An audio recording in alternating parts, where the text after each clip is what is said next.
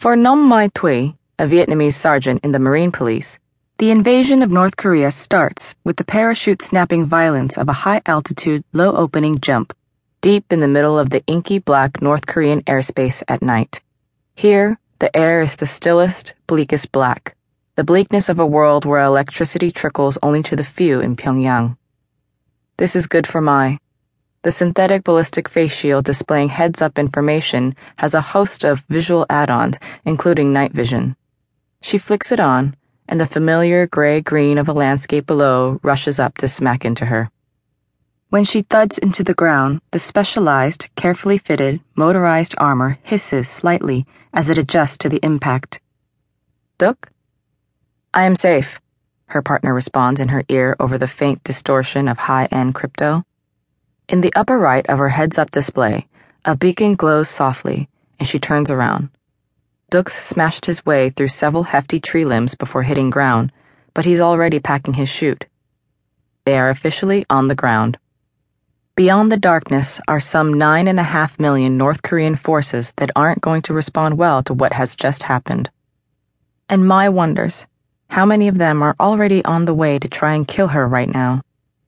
3 minutes before Mai and Duc hit the ground, heavy machinery in stealth-wrapped containers had parachuted in, invisible to prying electronic eyes, and touched down. Mai and Duc fan out to establish a perimeter and protect it, even as hundreds more hit the ground, roll, and come up ready to follow orders beamed at them from commanders still up in the sky, watching from live satellite feeds. A portable airstrip gets rolled out across the grassy meadow.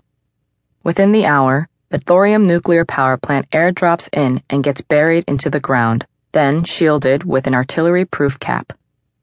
Once power is on, Camp Nike takes shape. The ballistic vest-wearing civilian Chinese contractors have built whole skyscrapers within 48 hours. Here, they only need to get 4 or 5 stories high for the main downtown area. They get a bonus for each extra geodesic dome fully prepped by the morning.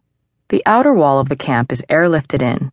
It's been constructed in pieces in Australia ahead of time, and the pieces slam down into the ground via guided parachutes.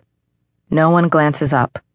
This part of the invasion has been practiced over and over again in Western Australia so much that it's old news. 20 minutes before sunrise, 2 large transports land and the civilians rush them. The field is cleared of non-combatants soon after, leaving the ghost city behind it.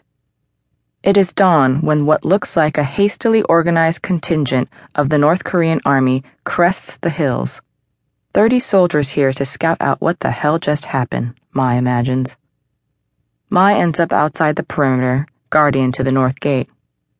"Welcome to Camp Nike," Duc mutters. Someone is riding shotgun through their helmet cameras and jumps into the conversation. It sounds like Captain Wynne, Mai thinks. Make a slight bow to the commanding officer, wave encouragingly at the group. Mai's hand rests on her hip, where a sidearm would usually be. No threatening gestures, keep your arms out and forward, her helmet whispers to her.